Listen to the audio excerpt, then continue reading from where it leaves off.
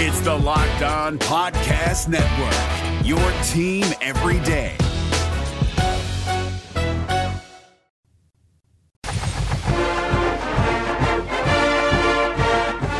This is the Locked On Auburn podcast. I'm Zach Blackerby. Painter Sharpens of ESPN 106.7 in studio today. Hello, sir. What's up, man? Happy Labor Day to you.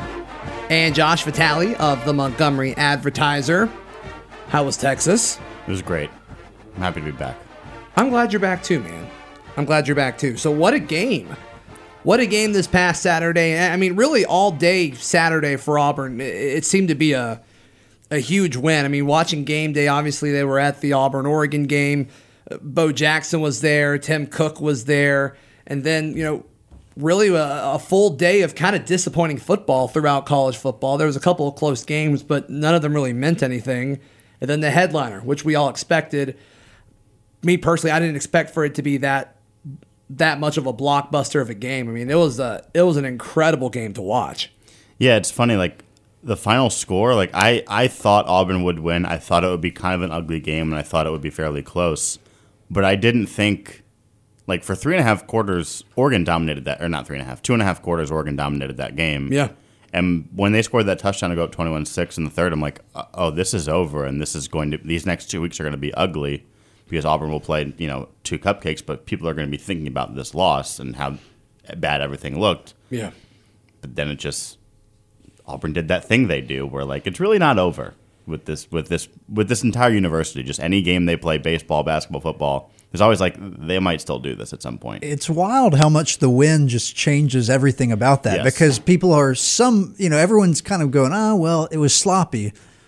But if you end up not scoring on that last drive, or if Anders Carlson say he attempts a field goal and misses it, that game is going to, there's going to be an extreme backlash to not only the loss, but how they lost. Yeah, I think that really that touchdown changes the entire conversation for Gus Malzahn after week one. And Bo Nix, at halftime, I was seeing tweets left and right all right, where's Joey? Exactly. What's Joey Gatewood going to do? And I'm like, really? We're doing this already? Yeah. And, you're exactly right, Painter, because I still think the perception is different if they choose to be conservative. Maybe they run a play, then they run up and clock it because they're out of timeouts, and they kick a field goal. Even if Anders makes it, I still think the conversation is different. Mm-hmm. But Bo Nix to Seth Williams to wrap up that thing. And odd how it does sort of remind you of the Nix to Sanders. The plays are almost identical. It is same weird. Spot on the field, same. It's like he area, practiced same it kind of growing play. up. It's like he watched that. Man. It's like he watched that Florida game as a kid and mimicked it in the backyard. Yeah, and the Patrick Nix reaction in the stands. Obviously everyone goes nuts and celebrates, but there's a view ESPN shows it afterwards where everyone's done kind of celebrating, everyone's calmed down. There's Patrick Nix, just both hands straight up in the air, still frozen there. Well, can you imagine how satisfying it must have been just as a father, but then also knowing in the way that very few fathers could know, having been in his situation and appreciating the kind of pressure a freshman would have. Oh my God, yeah. And it's please just win the game. Please just, or at least don't be the one that makes the crucial mistake. Yeah. I can't imagine, none of us are fathers, but just the pride that you get, one, that your son is a quarterback at a Power 5 school and won on the biggest stage in college football for that day. But just all the stories that have come out as far as, the picture of him standing next to Cam after the 2010 championship, or him growing up and watching Auburn quarterbacks, and they'd go in the backyard and recreate the game and reenact it. It's an incredible story. And I think this legend of Bo Nix is only going to grow. Painter and I were talking before you got here, Josh, just about how, really all logic points to is he should get better throughout the year.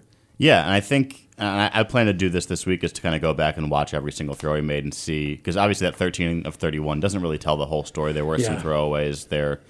But yeah, you saw the flashes. Obviously it wasn't a perfect game for Bo Nix. He'll tell you that. He only completed, I think, 46% of his passes or whatever the number is. But that first ball he completed to Will Hastings where he just dropped it perfectly over to him. Great play. And then the next play they hurry up to the line, and then he breaks out of the pocket for a 19-yard run. Mm-hmm. Auburn fans have been begging for a dual-threat quarterback. Bo Nix can run, and he proved it last night. There were really four 4 incredible throws. I mean, you mentioned the Will Hastings one, and then the one to Joyner.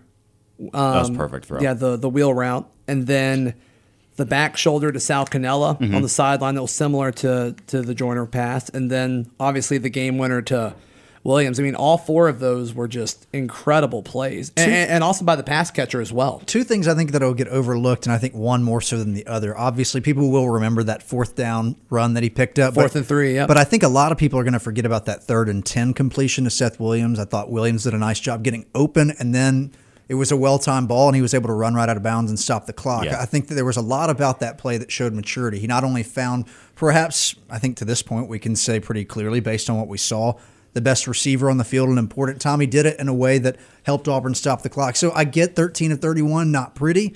He did some things within those numbers, though, that leave you going, okay, good decision maker. One of the things we'd heard in fall camp was sometimes he tried to force things. I think that happened a little bit, especially with one of those turnovers. I think also in a lot of instances, he proved to be more mature than his age with some of his decision making. And you're going to see that. I think watching Bo Nix run behind the pocket. I mean, I think last year people got mad at Jarrett Stidham because when things broke down, he just tried to get out, and not get out and make a play, just get out and get out of trouble. Bo Nix bolts the pocket too, but it's a little bit like Brett Favre or Baker Mayfield, where he's like gets out of the pocket. All right, set my feet. What's downfield? What kind of play can I make? What can I do? And I think you'll see. Like that first pick that he threw towards Seth Williams, who was running to his left and throwing back across his body. I didn't hate that play, by the way. No, but I think it'll lead to some mistakes like that where he's just trying to maybe do a little bit too much and tries to say, I can fit the ball into that window. Yeah, but a lot of people were saying that he threw behind Williams. When he threw the ball, Williams was standing still, and he was that play. He was open. It was just an off-target throw. I think he thought Williams was going to stay still though, and Williams then ran to the outside to get away from the defense. So I just think it was kind of a miscommunication, and I think that's going to get better throughout the year as well. Yeah, but I think what my point was, you're going to see Bo Nix try to do too much. Not try to do too much all the time, but he's never going to not try to make a play. He's always going. If he scrambles with the pocket, it's not to just duck and run and not take a sack. It's going to be to find an open spot in the field, set his feet, and see what's out there for him. And there might be some times where he tries to make that throw that maybe you shouldn't have done that. But it's also going to lead to plays where you're like, man, I can't believe he made that play. That was a heck of a throw.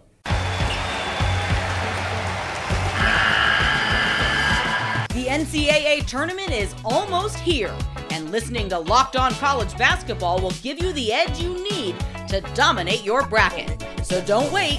Find Locked On College Basketball on YouTube or wherever you get your podcasts. Part of the Locked On Podcast Network. Your team every day. This is the Locked On Auburn podcast, and looking at the defense. I mean, not only did the offense come on in the second half, but the defense was incredible. And I think this is my favorite stat from Saturday's game. Oregon averaged 7.6 yards per play during its first 3 possessions, and they averaged 3.1 yards per play during the last 11. I mean, the difference in that is absolutely drastic. Yeah. It's weird. The Oregon offense seemed like it kind of went into a shell. Like it got up big and it was like, okay, we're good from here. Let's not let Auburn's defense beat us. I mean, do y'all think that was just a scripted offense and they had the first 15, 20 plays scripted and they were ready to go? I mean, what do y'all think that was? Talking to some players after the game, they made it sound like Oregon came out playing faster than they thought they would, just in terms of their pace and tempo.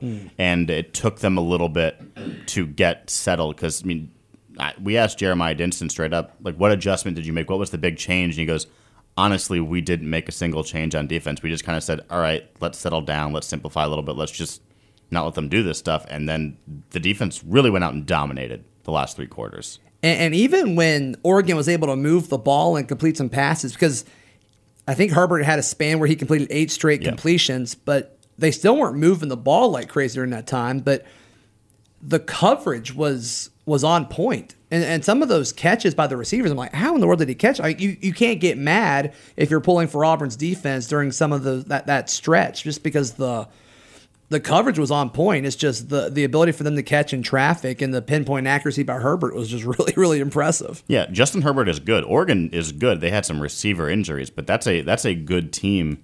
And I think one of the things players talked about going into the game was that having Kevin Steele on the sideline would help them adjust in games. And I think during the first quarter, you had people saying, all right, Kevin, find the elevator, get upstairs, let's go back to what we were doing last year. But it really did work. I mean, they figured it out. And Jeremiah Dinson, Big Cat Brian, they both said it, like, Kevin Steele never got mad. He never got fired up. He never got, like, what are you guys doing? He was just very calm the whole game. Yeah. And they just basically said, listen, we know we're good.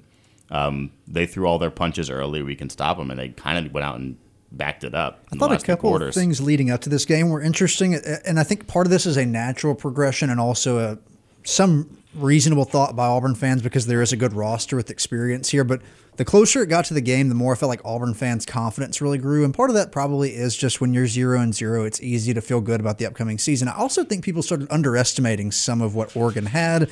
And went, well, it's just it's a decent offensive line that brought back experience. It doesn't mean they're great.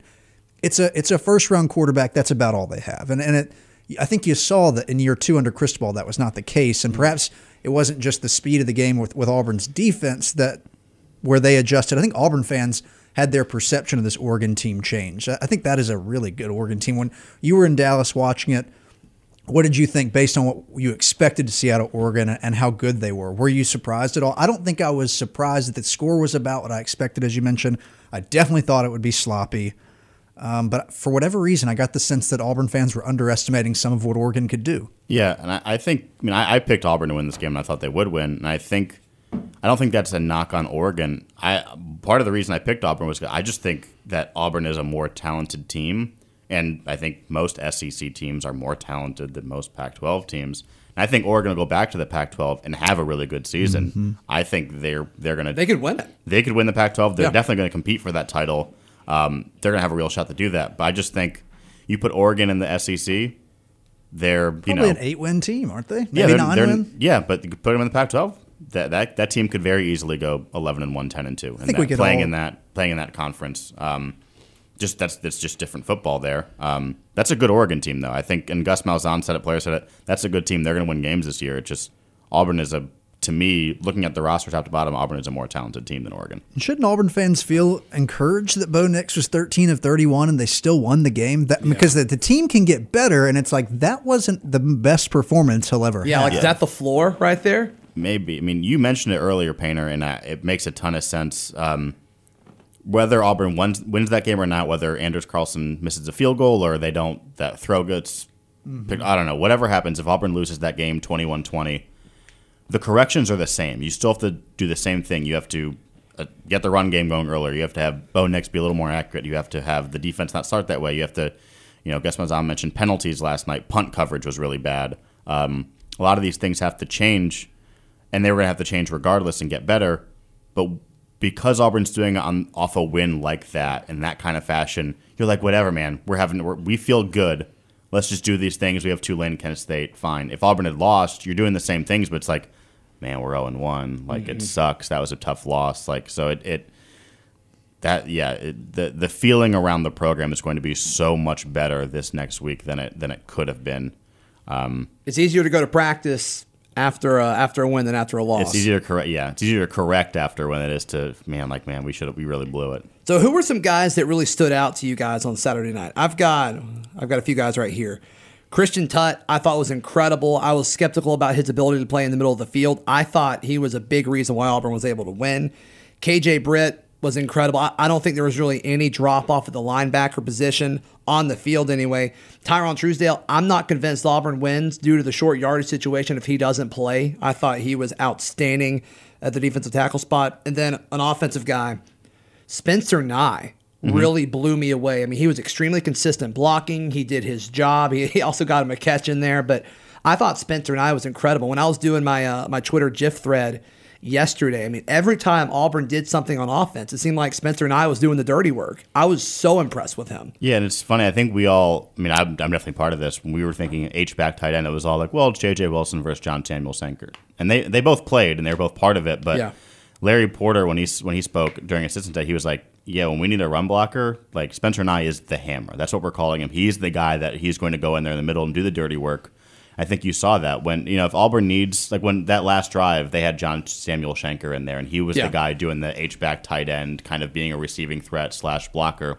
When they need to run the ball and they need to block for the run, Spencer Knight is going to be in there because he's that guy who's going to go in there and going to hit somebody. And they used them when Bo Nix was rolling out, as far as, him peeling back and getting protection for Bo. I mean, I was so impressed with Spencer Knight. The people I was watching the game with, they got so tired of me saying, like, guys, look at number 99. Look at number 99 on this replay.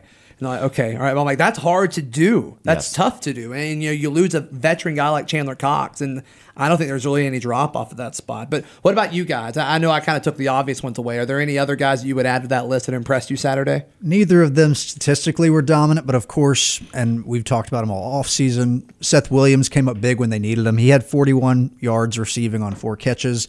That's not outstanding, but what I think was important was when he was needed, both on a third down and, of course, on the obvious touchdown catch, he could not be stopped. I would add Will Hastings to that simply because you saw a flash of his value, even though it only culminated in 1 reception. That to me is valuable. I don't think he has a ton of receptions at the end of the year, but what he can do and what he can do for Bo Nix by getting open will always be valuable to this offense. Colonel Steve nominated a new nickname, and I tagged you in it, Painter. What are your thoughts on Seth Game Winner Williams? It was a good start for him. I mean, he's the A&M game last year, and then this season I talked about him ad nauseum. I mean, all off season. So you're the president of his fan club, so I think you've got to kind of put the stamp on it if that's his nickname or not, or we got to wait and see. Let's wait and see. But I don't. It's off to a good start as a true freshman. If you have a game winner, start your sophomore season with another game winner. Absolutely, it makes sense. What about you, Josh? Any other guys that we haven't mentioned? We've kind of taken all the obvious ones. Yeah, I've got a couple. Outside of those, Eli Stove was really impressive to me. Yeah. Auburn missed that kind of playmaker in this offense. It's a guy who can run the ball in the jet sweep and be a receiver. His touchdown catch. Did you guys get any confirmation on if that was called or if Bo just saw the corner running over there? I'm not sure exactly what, but that was just a play where Oregon was lined up wrong. It looked like it was a run play. I really think Bo just was aware and had a mismatch. Or at least a play because Booby was going up, acting like he was about to receive a handoff. That could have been an RPO. Yeah, maybe so. No one covered Eli Stove, and so I thought he had a great game. I think we left off one that's pretty, at least statistically, impressive. I had 3 in my Booby. Had a great game. Sure. I had 3 in my head, and I forgot the second one. There's a defensive player, and I don't know if he got mentioned. Jeremiah Dinson. I think he had 13 tackles to end the game. He was everywhere. They moved. He was he was a safety playing linebacker by the end of the game, and he was everywhere. And this one, you didn't hear his name at all, which is why he was impressive. Noah Igbenogany, who I don't remember seeing him or hearing his name or thinking about him. He played every single snap in the game. Never left the field. Barely heard his name. That's number 1 cornerback. If you don't hear his name the whole game, you know he played well. He played well. You want that. Yeah. Absolutely. I think he had a penalty on a special teams play. He did have, I think it was a block in the back, which was that was the questionable block in the back where he kind of fell and the gunner kind of fell and it was a block in the back. But that's the only time I heard his name. As far as defense, I never heard his name, which is, again, number 1 cornerback. If you don't hear about it, if you don't hear about his play, that means he played well. Yeah, you take that every day of the week. Absolutely. No House Advantage is taking an exciting new spin on daily fantasy sports. Instead of salary cap drafting, No House Advantage offers daily player prop contest. Download No House Advantage now from the App Store and use the code LOCKEDON, that's one word, locked on, to receive 2 free tokens when you purchase 2 tokens. That's a $10 value. That's code LOCKED ON to receive 2 free tokens when you purchase 2.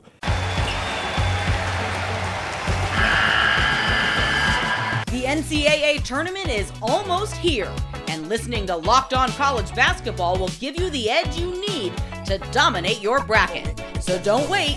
Find Locked On College Basketball on YouTube or wherever you get your podcasts. Part of the Locked On Podcast Network. Your team every day. If your company is interested in advertising and marketing to men between the ages of 18 and 44, your company should be sponsoring this podcast. Locked On Auburn is listened to by 98% men and 80% between the ages of 18 to 44. So if you want to advertise to male listeners between 18 and 44, this is your chance. Plus, our rates are pretty reasonable. Email me at lockedonauburn@gmail.com to get more information. I look forward to hearing from you. So Malzahn spoke to the media last night, and it seems like the biggest thing coming out of that was an injury update. And guys, update me if I don't touch on all this, but Will Hastings, as we've talked about a lot on the podcast already, it sounds like he got hurt on his big catch that kind of have impressed a lot of people. Tadarian Moultrie banged up his hand. Is that right? He's dealing with something. It's like we don't know what it is. It was undisclosed as of last night. But it sounds pretty minor, right? Yeah, they were not worried about it. He only played I think he only played 3 snaps in the game just because I don't think he was quite 100%. Yeah, we can expect more of Anthony Schwartz, which I heard Painter do his local minute. I didn't realize Schwartz played, but he apparently did play. He did play. Okay. It was most of his decoy. that. I mean, I watching him pregame. He was out there with the receivers, but he didn't run. He didn't catch the football. I mean, they were playing catch before the game, and he was like left hand out in the air, like catching it with one hand and throwing it back. So I don't think he's ready to catch a football yet. I could see him just doing like 100-meter sprints for warm-ups because that's his thing. Yeah, I mean, I think with Schwartz, especially now that they're done with Oregon, there's really no reason to rush him back. If you don't think his hand is ready to catch football, he shouldn't catch a football because, again, Auburn plays Tulane Save and him for Kent State A&M. the next 2 weeks. Yeah, exactly. I was surprised that, I got the idea of putting him out there as a decoy, but I was just surprised when the reports came out that he was going to dress because I thought, all right, he'll play against A&M. I think Auburn really just dress everybody. Right. And on top of that, it would be nice for him, I think, from a rep standpoint to play either the Tulane or Kent State game, but it almost... If he can't catch a football, don't put him on the field. Yeah, it's fine. If there's a risk that someone will have a helmet hit his hand and... I'll take the trade off over. Yeah, I'll take the trade off of if you're a coach of him being a little rusty in the A&M game. Mm-hmm. He's so fast and so athletic. Yeah. It'll make up for itself. What play was he in on? Did anything big happen on that play? No, I think, and talking to SID Kirk Sampson last night, might have been one of the plays where like they went out lined up, or there was a timeout, or there was a penalty, false start, and he kind of came off. But he technically he was on the field, and they weren't sure. I don't think he did much. And sure. One more injury update that you're probably on that list, but Daquan Newkirk. Mm-hmm. I was shocked to see Daquan. We were all shocked to see Daquan Newkirk play. Yeah, he tore his Achilles like 5 minutes ago. That was either the best kept secret or I don't know. Well, the last time we saw him in practice, which was early August, he wasn't even stretching with the team. He wasn't in uniform when he was running across the end zone. And I'm like, this dude is not going to play for a couple of months. Gus Malzahn was like, the last word was, man, I hope we get him back before the end of the season. And then week 1, he's healthy enough to get reps. And Rodney Garner likes Daquan Newkirk a lot in that defensive tackle spot. He sounded like a player that if he was healthy, he would have been expected to be the dude that replaces Dontavius Russell. So if he can get healthy and become a bigger part of the rotation, now you're talking about Truesdell, who, like you said, Zach, played really well. I thought he was incredible, Josh. I really did. Add Newkirk to that, and then obviously the versatile Nick Coe. You start to really like what Auburn has in that second DT spot if those 3 guys are there. And then Jordan Peters is cleared now. Yes. Yeah, I think he played a little bit the other night. Yeah. That's just more depth in the secondary. He's not, he's not really a... He could play in dime or something like that. Yeah, but he plays some nickel. He can play a little bit of safety. He's just a good veteran, versatile, reserve to have, which you can't have. You can't have enough depth on a defense. So there's two players that I want to talk about as far as them being in their positions, and one is Sal Cannella playing a lot more than I expected him to, and with the injury situation, it kind of makes sense. But do you expect him to have that size of a role throughout the season? I think during preseason camp, he was a guy who was consistently with the starters. I think you'll see him play on the field a lot. The question is, will he have more of an impact on the offense than he has in years past? I mean, 2 years ago, he had 3 catches. Last year, 12. Yeah. It'll be interesting to see what that role on the field means in terms of his production. But, I mean, Auburn likes having him out there. I think he blocks pretty well on the exterior, having that tight end experience before coming here. So, again, I don't know if it means he'll be a receiver more, but Auburn obviously likes him and trusts him enough that he's on the field for a lot of snaps. I mean, he's got the body you want for a big pass catcher. And he looked good on, like you said, some of those back shoulder throws down the sideline. There was the one that was picked off, which is an underthrown football. That was really not anything he could have done about that, but he made some good catches on the sideline. Can I reverse course just for a minute? Because you guys were talking about defensive line a moment ago. Thoughts on Derek Brown, Nick Coe, Marlon Davidson's performance? Because a huge part of the conversation for the last 8 months is how dominant this group has been. I think that Oregon's offensive line proved that they will probably be one of the best in the country because those guys, I think, played well. But I don't think that they were as dominant as some people expected. Statistically, they were all quiet. The second half, though, Derek Brown was... He was a problem for Oregon. He was a problem. It didn't become any sacks or tackles for loss, but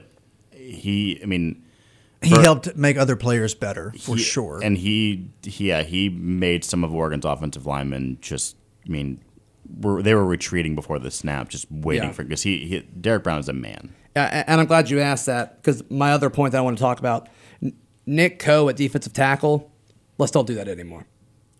I think it's one of those things that it's not an early down thing. I think it's got to be if it's 3rd and 10, Nick Coe play defensive tackle. And he started there, though. I was really surprised that was he interesting. Started there. That was interesting. I thought going in that it was going to be Truesdell was going to be the guy on early downs, on run downs, and then it would be, all right, it's 3rd and 10. Let's put Big Cat at buck, move Nick Coe to tackle with Derek Brown, and now you have a true pass rusher at defensive tackle. I was a little bit surprised to see him play so many rundowns, like you said. Have you guys seen any crazy overreactions yet? The biggest overreactions that I got were during the game, because I did after the game with Dan Peck at Skybar Cafe. How'd that go? Well, as you guys mentioned, a lot of people were talking about Bo Nix, and he only got this job because of his daddy. And it was like, so it's the second quarter. He's 19. It's his first game. And then at the end of the game, I wanted to look at those people and go, how do you feel now? Because it should get better. The stat line, again, not impressive, but he took what Oregon gave him. He had arguably the biggest play of the game, certainly one of them, at least. It will be the play we remember, even though there were a lot of other plays that led up to that moment. And on the defensive side of the ball, I might add, that will be totally forgotten. But yeah, I think, how about giving him one full game before you decide the hype is over? Yeah, the shift in narrative was crazy. Yeah. I mean, it's so fast. I think people forget that, first games are usually bad. Jalen Hurts, for a lot of teams. That was weird that he looked that good in game one with a new team. Yes. That's unusual. That's the anomaly, that a team that looks that perfect immediately. Because even Alabama playing Duke, which not a good football team, didn't score a touchdown until the second quarter. Mm-hmm. So, yeah, I mean, Auburn's game was definitely not perfect. Bo Nix was definitely not perfect, but people who are middle of the second quarter, oh, this season's done, Gus is done, let's fix this problem now. It's let's give the team 4 full quarters to see what they are before we kill them. I've got 2 overreactions for you guys. Okay. I think KJ Britt will be a better linebacker on the field this year than Deshaun Davis. And then I think Spencer Nye is better than Chandler Cox. That could be fair. I mean, I don't know about KJ. I mean, I think KJ going into the season is a more physically talented linebacker than Deshaun Davis. And I specified on the field. Yeah.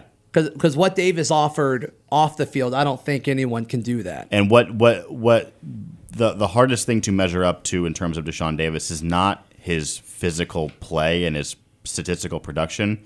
It's the way he was able to be a defensive coordinator in the middle of the field. He was the guy that teammates say he would call out a play before Kevin Steele could call out the play, because he knew what was coming. He knew what the fix was. That was always going to be the hardest thing. But as far as just physical talent, I mean, KJ Britt was always going to be a dude this year. He proved it last night, and I tweeted this. I tweeted this yesterday. I think by the end of the season, he'll be one of Auburn fans' favorite players. Yeah, and I agree with you. I saw that tweet, and I agree with you 100%. Josh, where can people find your stuff, bud?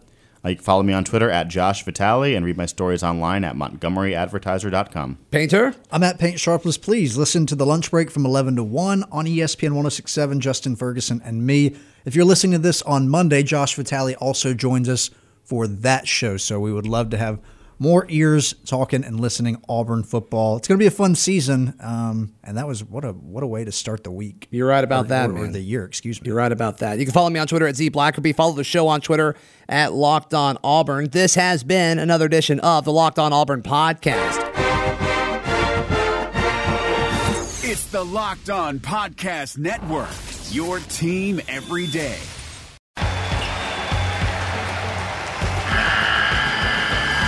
The NCAA tournament is almost here, and listening to Locked On College Basketball will give you the edge you need to dominate your bracket. So don't wait. Find Locked On College Basketball on YouTube or wherever you get your podcasts.